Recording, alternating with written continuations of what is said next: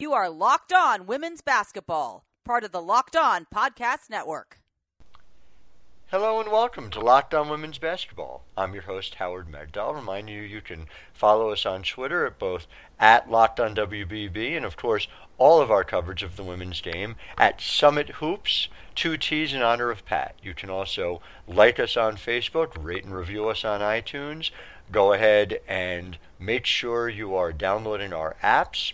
Really, there's no excuse not to follow all of the great work going on over at the Summit. And two of the people who are doing a great deal of that work are Ben Dull and Derek James, who are covering the Sparks and the Lynch for us, who you may have heard are having an epic final. So welcome to you both, and I think we should get right into it.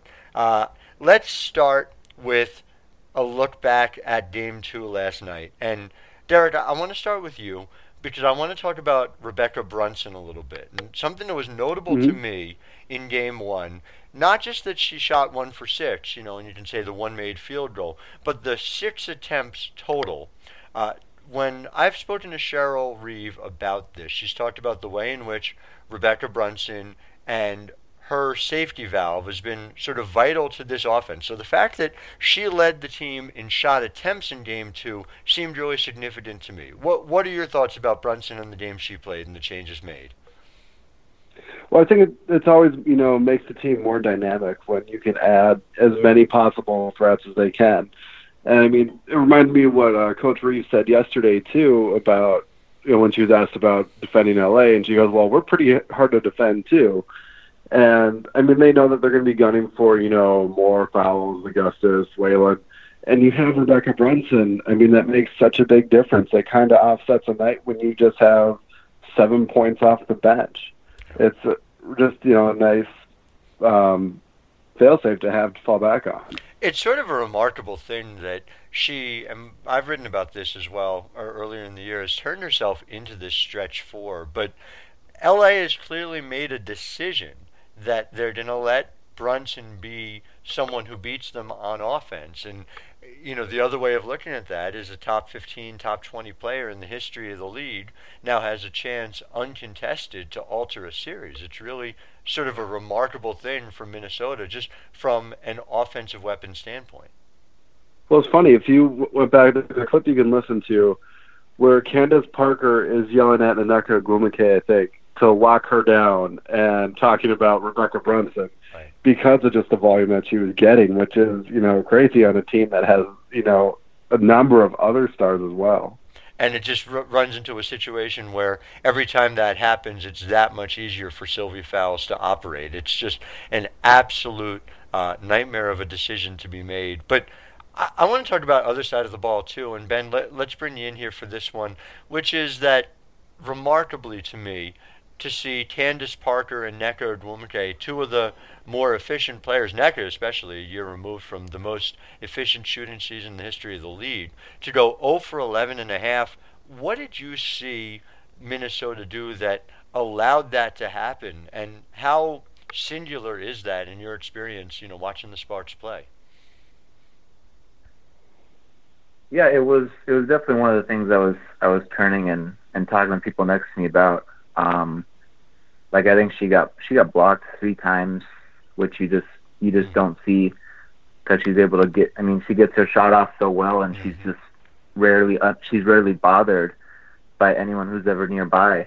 I think it's just the MVP being the MVP. I mean, Sylvia Fowles has been able to hang on the basket. She has been in foul trouble this series, and as much as Brunson and Whalen maybe, took the headlines as the people who really responded, but, Fowles just as much, she was there. And I think a little bit, this series, a little bit more, we're seeing that Fowles, in Minnesota at large, just isn't as afraid to kind of let Nneka shoot if that's what's going to happen from the outside, but that, we're seeing in these first 2 games that Sylvia Fowles is going to be at the rim, for whoever's going to come by. I mean, that's what's fun about both these teams, really, is that there are no choices you can make to shut everybody down. I mean, even when you think about the adjustments, and Derek, I would go back to you on this, But from Chelsea Gray with that unbelievable performance. I mean, one of the better finals performances you'll ever see,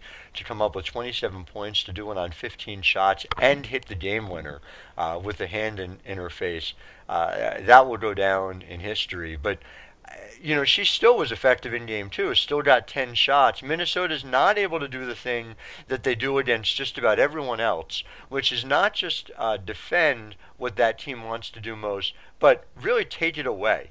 There's no way to do that. There's no way to take away all of the very good options LA has, any more than vice versa, that it's possible to do that. But what did you see out of what Lindsay Whalen was able to do defensively against Chelsea Gray? Well, I think it's just, Lindsay is such a competitor, and she just has this intensity on the floor. And I just noticed, a lot, she would really play passing lanes incredibly well. Offensively, she was aggressive, getting into the lane. And you got to figure now she's played, this is her 5th game back from injury. So her lungs got to be back now. And just you could just tell from that first swooping reverse layup that she hit to start the game that she was locked in. And to get 14 points from Lindsay Whalen is an incredible bonus that really helped them out. I mean, she got 7 in just the first quarter. I mean, I don't know if that happens for the rest of the season, but if you can get that kind of performance out of Lindsay Whalen and have everyone else playing fairly well as well, that's just a huge boost for the team. It's funny to think of her as an offensive afterthought when she's one of the great offensive players in the history of the league. But you're right. I mean, it's just what this team needs or doesn't need at any given moment. I want to talk about two of the more interesting things. I want to sort of take each of it in turn. But to me, what's fascinating about these games 1 and 2 is that we're seeing massive head starts by one team and then the other. And when you have overall an issue where these two teams are very clearly evenly matched, as we see ultimately the fact that they're separated by a point in game 1 and 2 points in game 2. I guess let's take it each in turn. Ben, what did you see in game 1 that allowed LA to get out to that kind of 28-2 margin, which ultimately led to what would have been the greatest comeback in the history of the WNBA? The good people at Elias let us know about that. Yeah, it was shocking just to watch it because it's not like that stretch wasn't broken up by a few timeouts, but it just kept going, and you kind of wondered how long that would last. I don't want to dig too deep into it and overcomplicate. I mean, I think at large it's just like it's just you made shots. Minnesota did, after rewatching game 1, it did look like Minnesota did they did press at times. They took a couple early shots because it was brought up, rightfully so, that fouls didn't get super involved in that early stretch, and that had a lot to do with it. Is they, maybe being flushed a little bit, they took some early shots that they would have rather been patient to find something better. But LA was able to grab it and go, and it's not, with LA, it's not that they're always going, but when they get a chance, they're going to be as good as anyone to push and look for an early shot.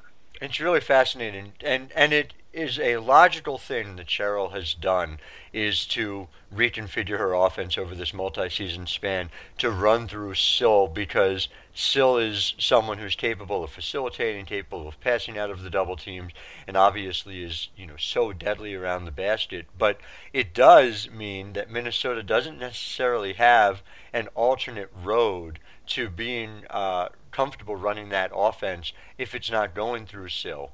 And so to the extent that LA is able to block that path, obviously they're able to be really successful defensively. That seems like it was a short-term ability, but it'll be interesting whether they're able to over the final 3 games. And then just Derek, from your perspective, I know we talked a little bit about Lindsay and what she was able to do early on, but did you see anything defensively that really stood out to you that allowed Minnesota to limit LA the way they had? I think they ended up with 10 points in the first quarter of game 2. Mm-hmm. Well, I think it reminded me a lot of what the Sparks did to the Lynx in game 1 to start.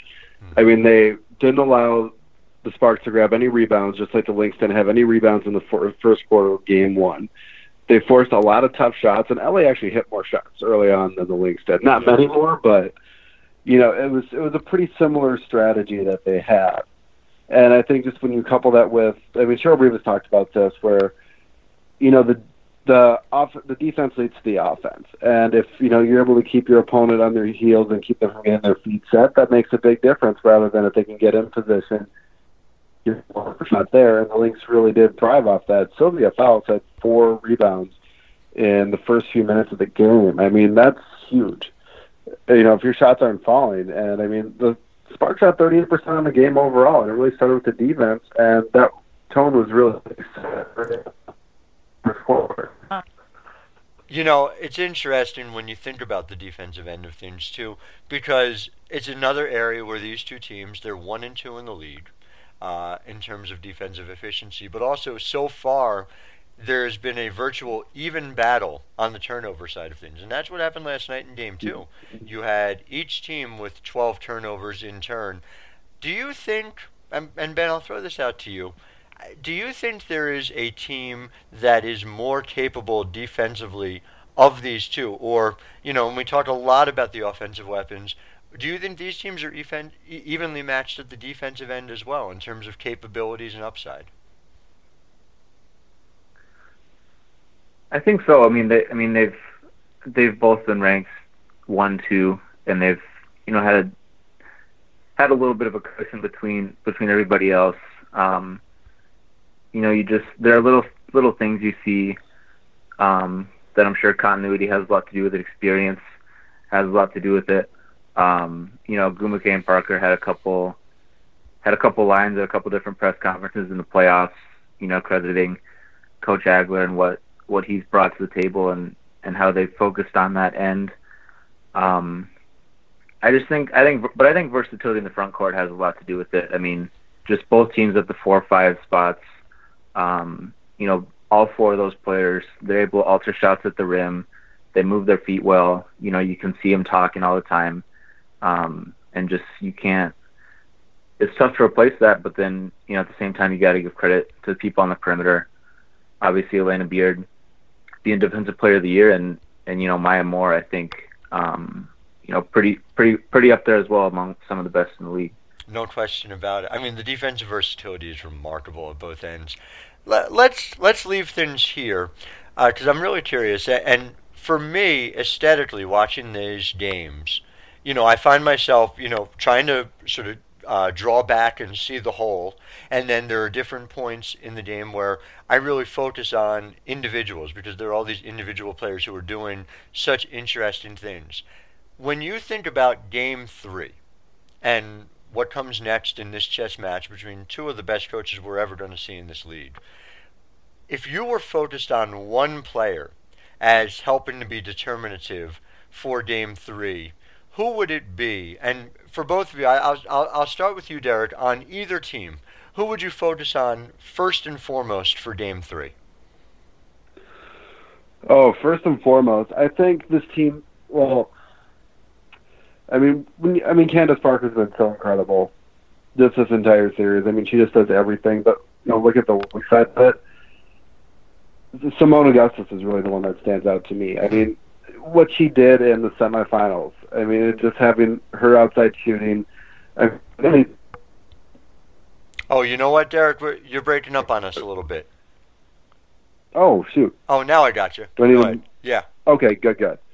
So, yeah, I think Simone Augustus, what she brought to the Washington series in the last round, I think they need to get more from her again. And, there's a lot to be said for going against that LA defense. And they're probably trying to take her out of it and make life as difficult as possible. But when she had her shot going in the Washington series, it made a difference. Yeah. And so, if she can get that going on the road, that'd be huge. And Simone, another thing that's key about Simone is that, LA breaks up your rhythm. And that's what they do at the defensive end. That's a big part of what Brian Adler preaches. And Simone, being one of the best ISO players in the league, she offers an opportunity to find a way to get that found offense at high efficiency in a way that isn't necessarily dependent on Minnesota running through Sill, Minnesota running what they typically run. So I think you're right. I think there's a lot to that. Ben, what about you? Who, if you had to focus on one player for Game 3, either team, who would it be? I mean, I would stick to one of the Game 2 heroes and say Lindsay Whalen. I think when she's looking to score the ball like we saw in that game last night, it loosens everything up, which I think is, Coach Reeves said something to that effect afterwards, because Minnesota's so good with if they have Maya run around screens, Simone Augustus doing the same thing. At the same time, Fowles is always looking to duck in, but then who's the person with the ball in their hands as a lot of that's going on? It's Whalen. So if she's aggressive, looking to knock down those pull-ups, or even get all the way to the rim, it's everything's really working in concert, which we saw for that key stretch in the first half last night. Yeah, no, I think you're right. I am eagerly anticipating who will step forward next as the next hero, because it's everyone out on the court. They've shortened their benches. Everyone out on the court has such a ridiculous resume and is playing at such a peak level. Boy, it's hard to imagine anything any better than this. Last thing before I let you go, this series, after last year going 5, this series just feels destined to go 5. If there's a basketball god, it has to go 5. You both think we're going to be back talking about a Game 5? I think if the Lynx win on Friday, we get 5. I think if the Sparks get it with another game in LA, I mean, we might be lucky to get it to 5 Fair in that enough. case, just because they've lost once at Staples Center all year long. It's a tough place to play, even for the Lynx. It sure is. And Ben, what about you? You think we're going 5? Yeah, I think so. I mean, we already saw these teams, win in each other's place last year, and after seeing a split right away and both teams seeing them go on runs and being able to crawl back into games when it seems like maybe, when it's 20 plus and it seems like it might be too much, they find a way. So, yeah, I don't see any reason to think that, these teams aren't going to be able to split these next two. Boy, I sure hope so. And just a reminder to our listeners, you can follow Ben's work at Split the Post on Twitter. You can follow Derek's work at Derek James, DEREK, James NBA. Both of them continue covering the series over at the Summit, and cannot recommend them highly enough as follows, and quite frankly as people. So thank you all for listening. Thank you both. I'll be talking to you plenty in the days ahead as well. And a reminder to our listeners, of course, go ahead and follow us at Summit Hoops. Like us on Facebook, and make sure that you're listening to every podcast as it comes out and reading everything we have on our apps as well. I'm Howard Megdal, wishing you a wonderful day.